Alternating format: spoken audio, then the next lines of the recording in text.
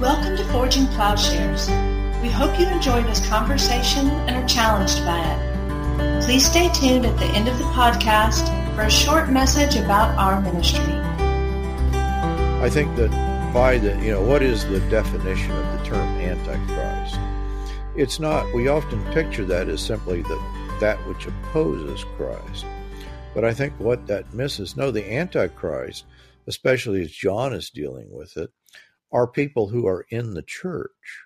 There are people who are claiming Christ. He says that anyone who does not say that Christ has come in the flesh is of the Antichrist. These are Christian teachers proclaiming the gospel, claiming Christ. And so the Antichrist is Christianity, the name Christianity. But it's Christianity gone bad. It's the Christ that is posed as an alternative to what the New Testament teaches. What would you say if I try to tack onto that not just that we say that Christ was not here physically, but that Christ did not call us to a physical kingdom where we live out these principles, but to a spiritual reality that has no bearing on how we live day to day as people. So that you can be a good Methodist who's going to heaven someday because you have practiced these sort of spiritual realities. But it doesn't really matter how many people you've killed. Or those kinds of things are have no bearing. I can't tell you the number of times I've had a conversation where I've said, well, but Jesus has called us as Christians to be different. And someone has said to me, yes, but that doesn't work for nations. To which I usually reply, which is why Jesus has called us to think differently about our participation in nations. You're right. You don't operate a good nation by turning the other cheek, loving one's enemy. You don't operate a nation that way. But we were called to be an alternative kind of anti-culture who's sort of like an antibiotic working within that culture, but sort of outside of it, but within it. It's kind of a bit of a oxymoron, I suppose. But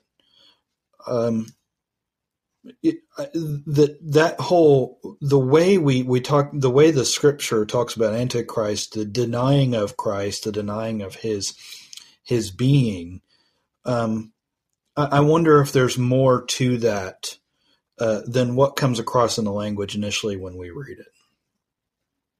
Well, I think I'm not sure where you're taking that, but I think, in other words, once you get that what we're talking about is a third, a fifth columnist, that someone that is here among us and using all the language. In other words, I think you can take the Christian language of redemption and pervert it. Freedom.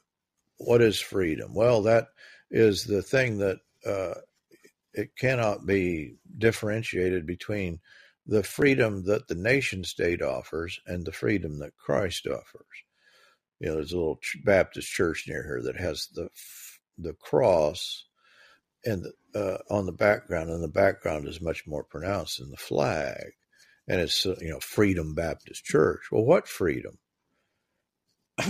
I think you could go right on through the idea of redemption, and as you're describing it, that are the very notion of a kind of Gnostic understanding. I think this can work in one of two ways. That is, what you describe, an overt Gnosticism in which you would talk about a kind of disincarnate reality, that in some way that going to heaven, being redeemed, is a spiritual reality, and it does not pertain then to an earthly physical reality. The other way that it can function in the same way is Luther's picture, or actually even going back to Augustine, the picture of two kingdoms, that there's the city of God and the city of man, and in some way those things are alternatives, and we participate in both, but should not confuse the two. And the point being that there is a way of even, picturing the state as if it is in some way God's means of reign and rule, and the kingdom of God does not pertain to that reign and rule. But of course, what you're saying is, well, no, the kingdom of God is directly a challenge to the reign and rule as we would have it in the kingdoms of this world. And so that either way, there is a kind of the entire vocabulary of the New Testament becomes something quite different if the context for it is either a kind of Gnostic Christianity or a Christianity that is thought in some way not to pertain to the principalities and powers and their free, their free expression of their necessities. Well, yeah, I think that's exactly what I'm getting at, and that N.T. Wright talks about the folks that were reading the Gnostic Gospels, and he always says that the ones that were reading the Gnostic Gospels weren't giving Rome any trouble at all, because they were talking about this sort of spiritual reality that didn't really have any bearing on the way we do the state. And I think that a lot of folks that I know who call themselves Christian, they differentiate between what Christianity is saving them from and what America has saved them from.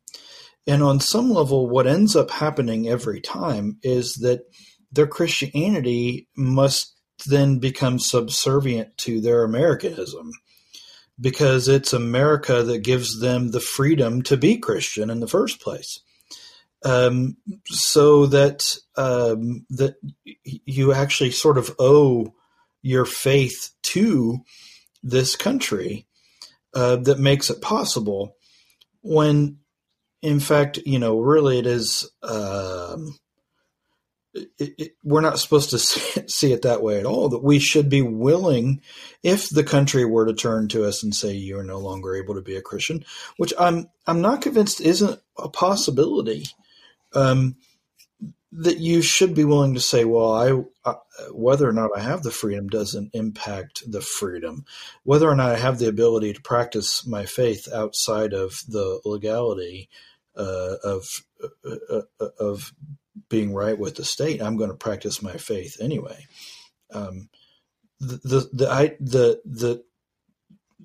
heroism of Shadrach, Meshach, and Abednego is foreign to most American Christians. The idea that you do your faith whether or not the empire says it's okay, and gives you that right to do that. And I think once you've made that shift to thinking that it's the state that makes my faith possible, then you can get behind and support. And almost, I think, the thing about the Vice movie, if we can get back to that for a moment, the thing about the Vice movie was how unsurprising most of it was. Even if you're not 100% sure that it's completely historically accurate, there wasn't anything in it that wasn't shocking. Or that was shocking, I should say. Because you're like, yeah, I totally believe that. And yet that was I grew up being taught that as Christians, this is who we support. This is the Christian option.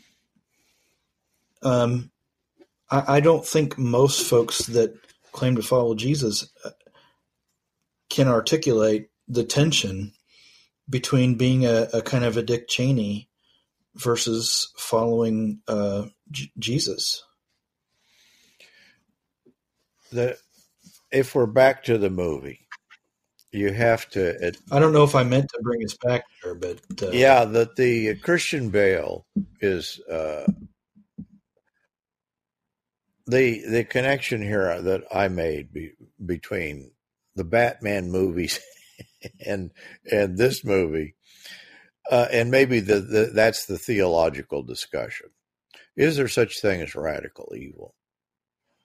is there just evil that is for evil for the sake of evil?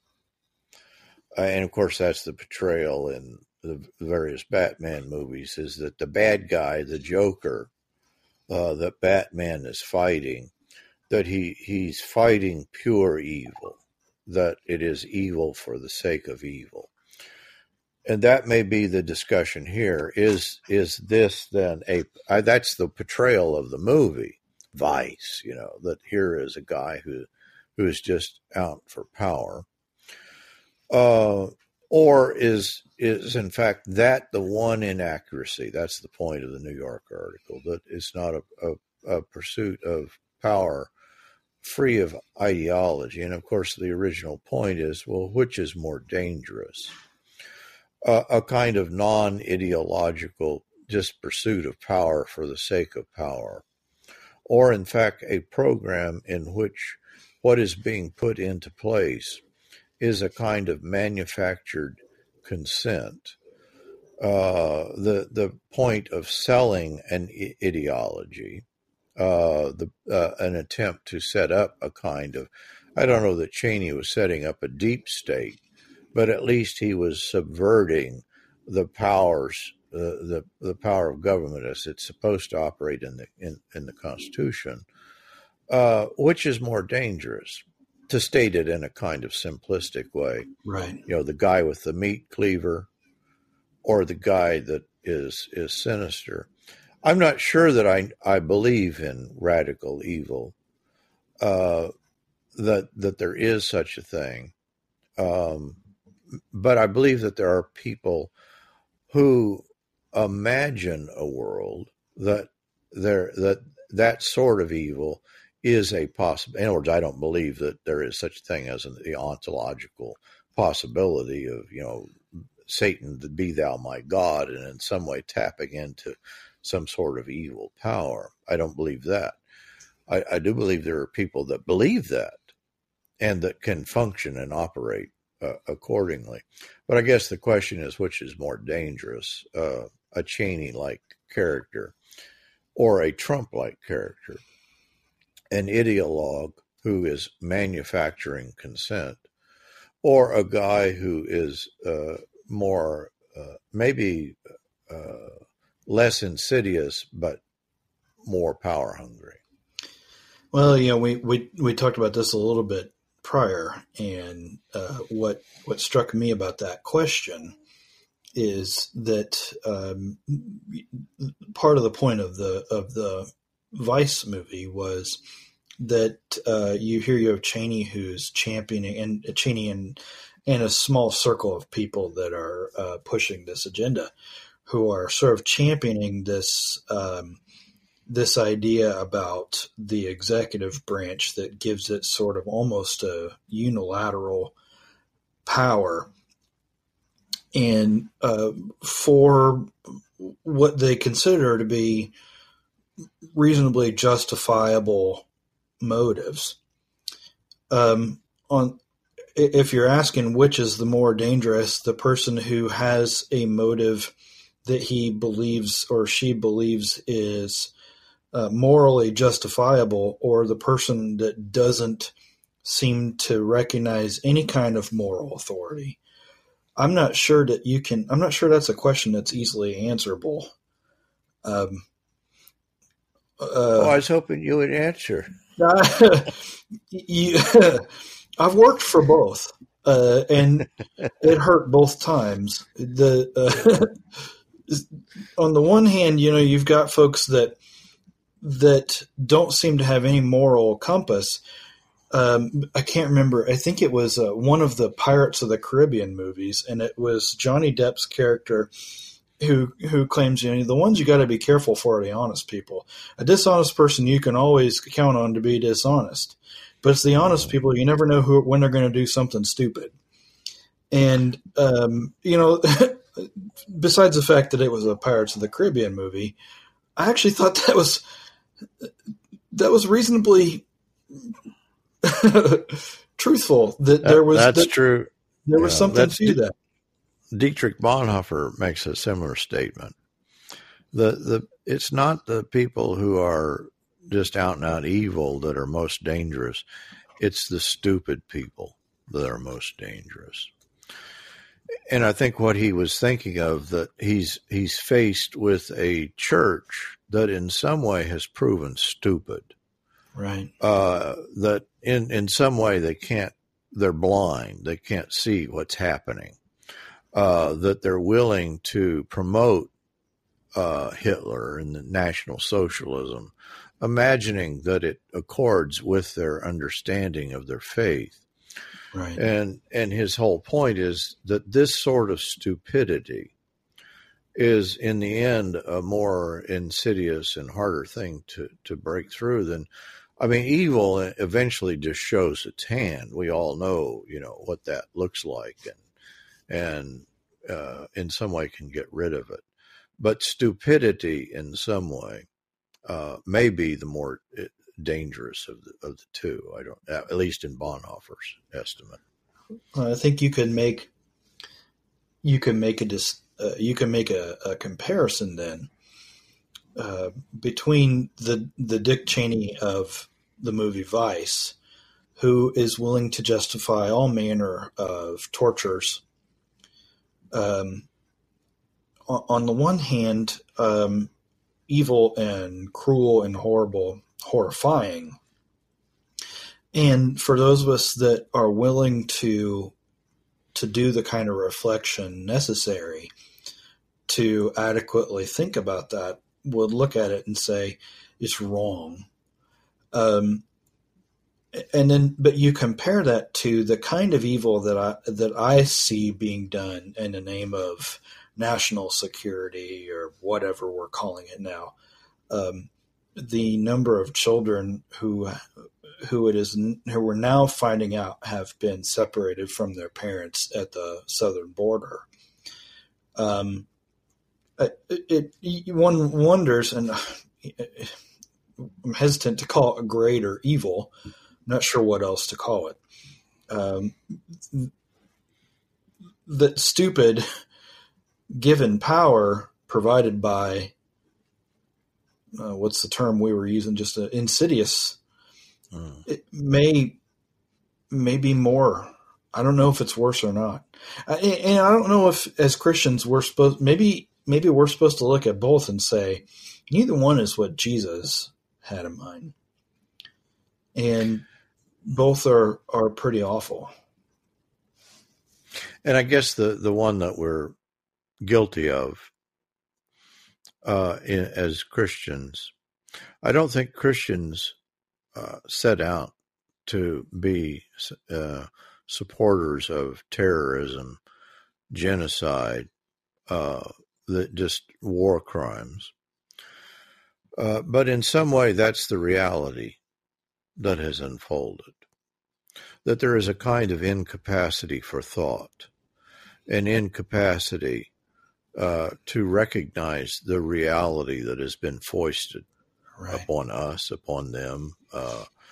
That I'll even, I include myself in this. That if you're raised in this thing, I was raised in, north, at least part. I became a Christian in Texas, and the whole vein of Christianity that I entered into was one that was just so mixed with nationalism that it was totally confusing to me. I had no real alternative. Maybe it required going to Japan for 20 years to free my. Right. It's obvious to see it in another place, the way that it functions. So that I'm afraid that what we're seeing in the contemporary period is a church that is made brain dead by the powers that be. That in some way that the manufacturing of consent that takes place purposefully through not any particular, not right wing or left wing, but just through the media. And that is the sort of information that is allowed to be out there. It so shapes us, maybe, and has become inescapable because our Christianity is in some way does not allow us in the form that we often have it, to stand outside of that and take any kind of objective view. And I don't think it's any new problem. Vanjie and I have sort of been reflecting lately as we've talked about our experiences in different churches. It's not a new problem. I think on some level, we can, those of us who've been brought up or read a lot of peaceful Christian theology can trace it back to Constantine and trace it to, we can even see it in Anselm and his atonement theology. But I think you can read it all the way back in Israel's history that there's always been this pressure for God's people to look at the shininess of the political and cultural powers around them and say, well, we need to have that. That I think is one of the reasons why it can be so confusing and so dangerous that we don't see how our faith in Jesus gets co-opted by power and the willingness to do evil until sometimes it's too late. And so in some way, we need to be able to name this idol. We need to be able to discern what it is, that it never changes. And essentially, it always is going to present itself in the same way. And that if we have the tools, just the basic theological tools to say, well, here's the way that evil will pose itself, and be able to recognize it, put our finger upon it, that maybe that's step one in overcoming it and rejecting it. And of course, once you see that, I think it functions in every realm, that it's not just a political realm. It certainly is that politics, just the raw power. But I think it works in philosophy. I think it works in sociology. I think that it's there across the board, that there is this mode of a kind of, this is at a deep level, that this is what is taking place psychologically, that there is a kind of reification of what is in essence nothing. It doesn't amount to anything, and it's made to seem to be everything. And that's the nature, I think, of not just of an overt idolatry, but that's always the deception that's foisted upon us.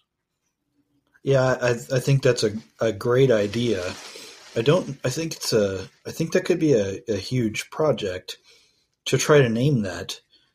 I think my first inclination is to just call it power.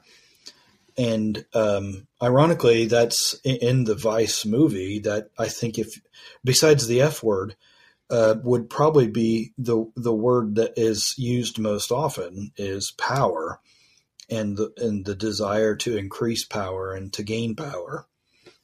But if you don't mind me sort of jumping into the class that Vanjie is teaching for us in the Plowshares Bible Institute, she's using Vanier and Hauerwas's book on gentleness and powerlessness.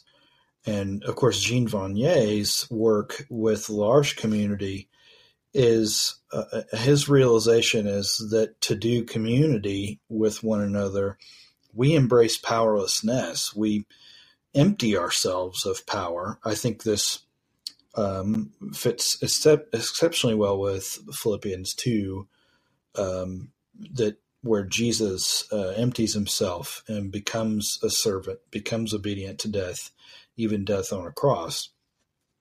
And, therefore, if we're going to get along with each other, that's the kind of life we're supposed to be willing to live. That maybe it's more beneficial to articulate what the gospel is calling us to than the idolatry. But I think if I was trying to label the idolatry, it would almost universally be the desire for power, maybe status, power and status. I don't know that you were asking for a name right up front. I get. I want to agree, but I wonder if what we have in Christ is not simply the dissolution of power or the undoing of power, certainly the way that the power of this world is exercised, but in fact a utilization of power.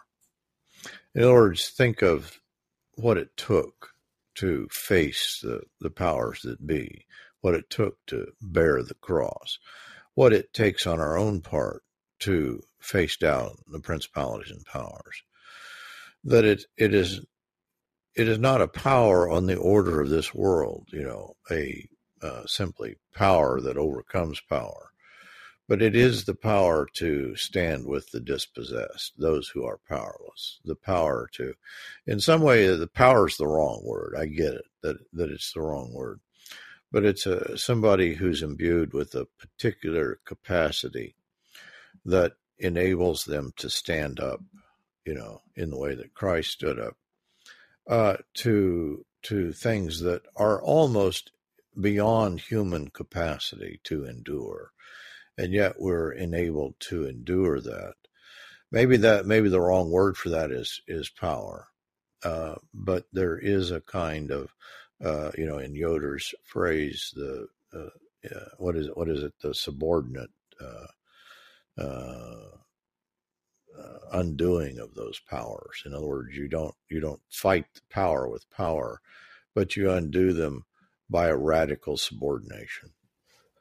I think the Apostle Paul, the way he worded it, was that Jesus has disarmed the powers.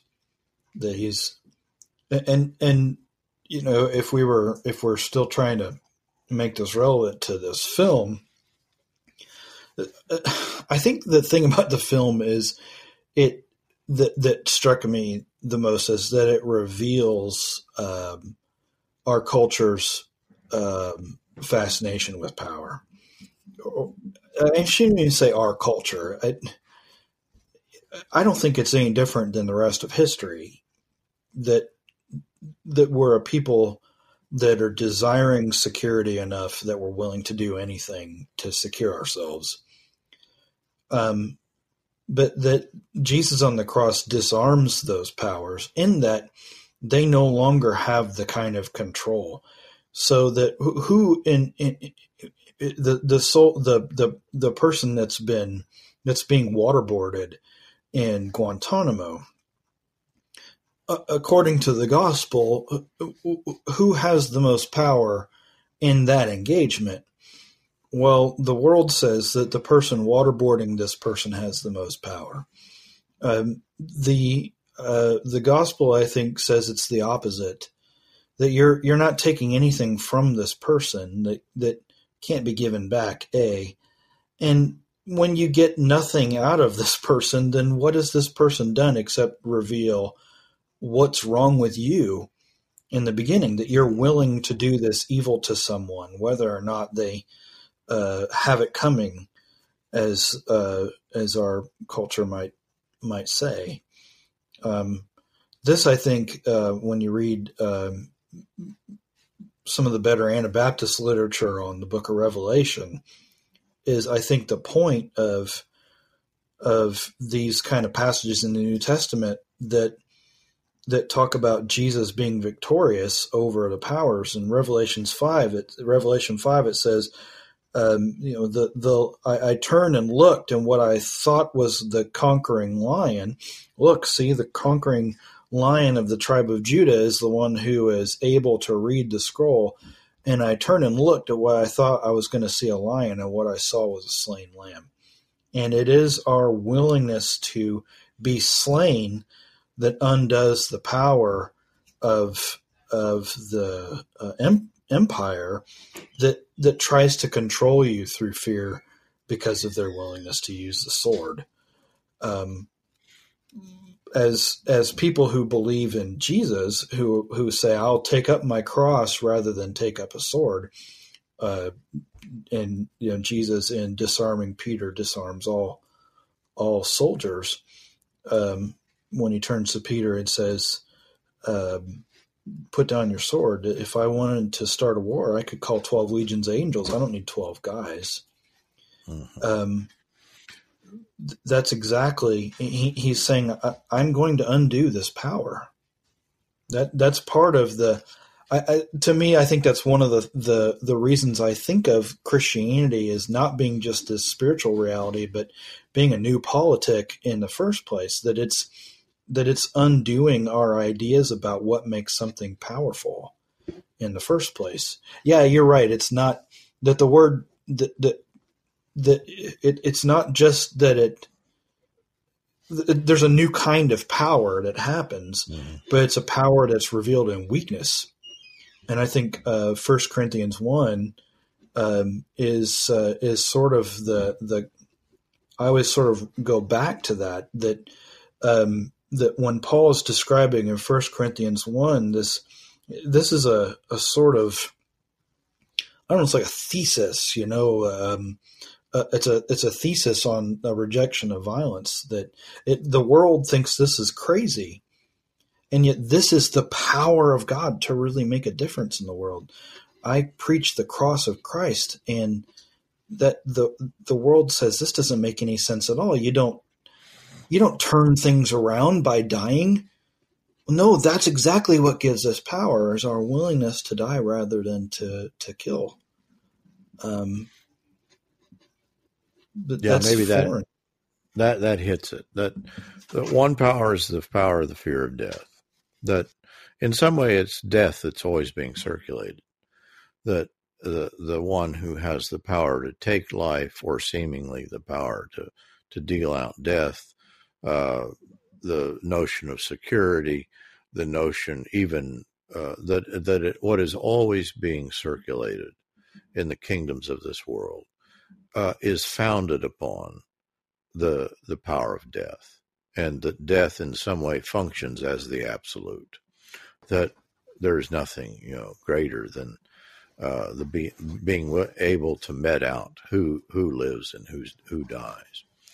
But if you remove then the fear of death, or you remove death as the absolute, which I think is what Christianity has done, it renders that very notion of valuation worthless. It undoes it. It undoes the very form of that power, so that it is an alternative to that no longer is dependent upon the fear of death for value.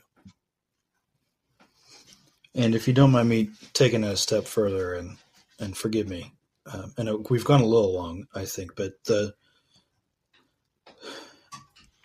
your ideas about the resurrection, I think, are central to that. And that the resurrection of Christ is essential to our understanding of how Jesus undoes the powers, and our own looking forward to what will come is what gives us the ability to live that reality out in the now. Even when the rest of the world is unwilling to recognize it, we will bow that knee to a crucified king, which this is the insidious nature of penal substitution, is it shifts the political ideas about what was happening to Jesus during the crucifixion to a purely theistic sort of thing. Well, God, he was dying to satisfy God's need to punish you, when in reality he was dying because the powers couldn't bear what he was saying. It was a threat to them. When we've moved Jesus' death to primarily being about this spiritual reality, then of course it doesn't have any bearing on the way we live day to day. If of course if it was about denying the powers of this world or this world's structures, then in reality it's calling us to follow on that and to not participate with the Cheneys or the Trumps, and to say there is a better reality, a better kingdom, a better nation that we've been called to operate within. And that's, and we're not going to see that worked out in its fullness. But we are called to live it anyhow, because someday it will be seen in its fullness. That's, again, going back to Philippians 2, every knee someday will bow and every tongue someday will confess that Jesus Christ is Lord. Right now we do. And the Jesus Christ that we claim as Lord is the very same one that Paul said, we preach Christ and him crucified. Well, that is a stumbling block to Jews and foolishness to the rest of us. I think Paul saw it as a stumbling block to Jews because that wasn't what Jews were looking for in a Messiah. I think he would probably now say stumbling block to Christians, because that's also not what Christians are looking for in a Messiah. Yeah, it's a very different way of reading the New Testament. This is what I've done with the picture of the trial of Jesus, that Jesus before Pilate. I think what we tend to do is to dismiss that episode as if it's some sort of secondary thing. But isn't it interesting that that's put front and center in the Gospels? Here is one sort of power facing down another sort of power. That here is what the Gospel is about, the conflict of these two powers and these two kingdoms, and who has the power to judge, and who is sitting in the seat of judgment is even under contention in the book of John. And so you don't need to read beyond that or under that or that. No, it's just the real world political power coming into conflict with the kingdom of God that is at stake then in the death, the passion of Christ. Right. I mean, if you read the Gnostic Gospels, the one that came out after I had just graduated from college, I mean, it hadn't just come out. I don't mean it that way, but somebody had published a translation of the Gospel of Judas that had been discovered back in the 70s. And I remember just sort of out of morbid curiosity being interested in this. Obviously, mid-3rd century Gnostic document, and there's not much of it left, but it's one of the lines portrays Judas as the hero, and Judas is the hero because Jesus turns to Judas and says, "You will free me from the man that enslaves me." In other words, you're going to free me from this physical being so I can go on. We're taught in Bible college that the Gnostic religion is a heresy, and it is a heresy. And yet the religion that we're taught to follow anyhow doesn't see the tension between the way the Gospels portray the betrayal and the trial of Jesus. The Gospel writers they don't have any love for Judas.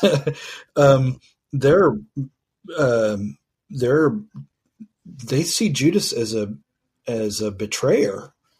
He betrayed Jesus. What he did was wrong. And they portray the trial as a travesty of justice. If you're going to do straight penal substitutionary atonement, you have to see the trial and even Judas's betrayal of Jesus as necessary evils bring about what was necessary so that we can go to heaven someday. You need Judas to betray Christ so that you have the death of Christ so that you can get saved. Which, if you're reading the Gospels very carefully at all, that's not the way they portray it. Jesus says, he doesn't say, I'm getting ready to be turned over to God so that you can be forgiven. He says, I'm going to be turned over to evil people. I didn't do it I finished the section I was doing on Anselm.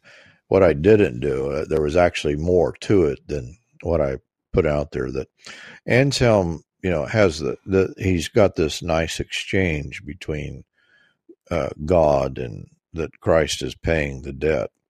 And of course, the problem is that the greatest sin that could have ever occurred was that someone would kill the Lord of glory. Well, then if someone has committed this greatest sin in killing Christ, which you need the death of Christ in order to pay the debt, then how could their debt be paid? And he said, well, the explanation is that they did it in ignorance. And so that there is a surplus amount above and beyond what was paid because of their ignorance, so that the necessity of the death of Christ covers those who killed him, because we need those who killed him to do that in order that we might all be saved, including those who killed him. It's a fantastic exercise in circular reasoning. You need to kill Jesus in order to get forgiven for killing Jesus. That's it, exactly. That's it. It's astonishing to me how often these conversations come back to this. And I knew this was going to happen if we sat down for a few minutes and talked about, well, it's been more than a few minutes, if we sat down and talked about this movie, because of the way it acknowledges the pursuit of power. It was impossible not for us to go this direction. Which is why I was so anxious to have this conversation. So there's our circular reasoning for us. But we wanted to talk about this movie because this movie is about power. We want to talk about power because we're Anyway, this is probably going to have to be a two-parter. So I think it was a wonderful conversation. Yeah, I enjoy it. I'm glad we finally sat down to think this one through. I've been kind of, it's been in the back of my mind. Every now and then I see Christian Bale as Dick Cheney's face talking to me saying, you still haven't sat down and made this recording with Paul yet. Which just for this part alone, this guy's a brilliant actor. I mean, he's wonderful. Yeah. It's just unbelievable. It's uncanny. Is his portrayal. I also was impressed with Steve Carell's Rumsfeld,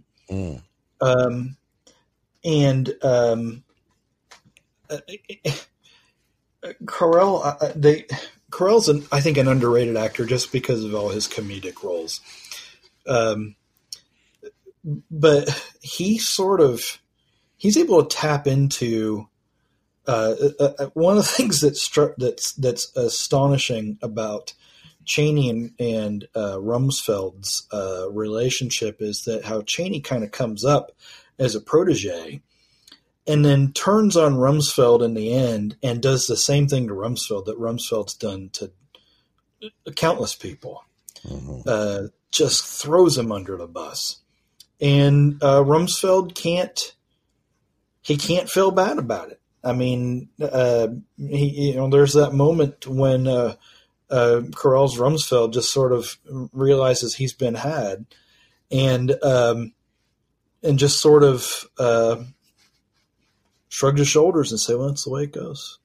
This was interestingly. That was the other thing the New Yorker took exception to. When young Dick Cheney, who's being trained by Rumsfeld, he turns to him and he asks Rumsfeld, what do we believe in? You remember that part of the movie? I do recall this, yeah. And Rumsfeld, of course, doesn't answer him. He bursts into uncontrollable laughter. And he disappears into his office laughing, muttering, what do we believe in?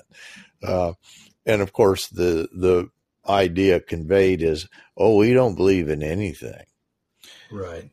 And what the New Yorker is saying, it may be more dangerous than that.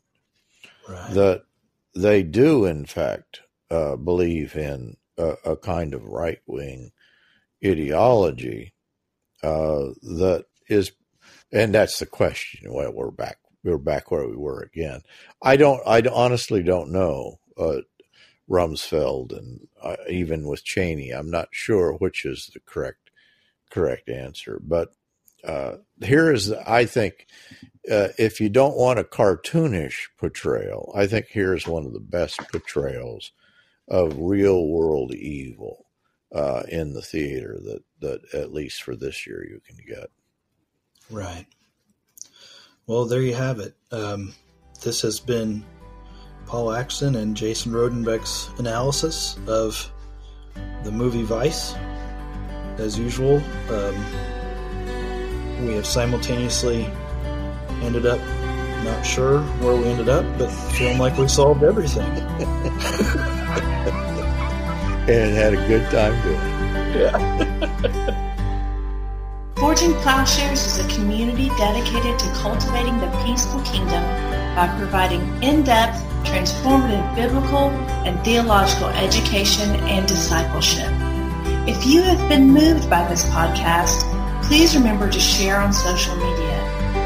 If you would like to know more about Forging Plowshares, would like to contact us with questions, want to ask about how you can get involved, or for more information about how you can support this ministry, please go to our website at forgingplowshares.org.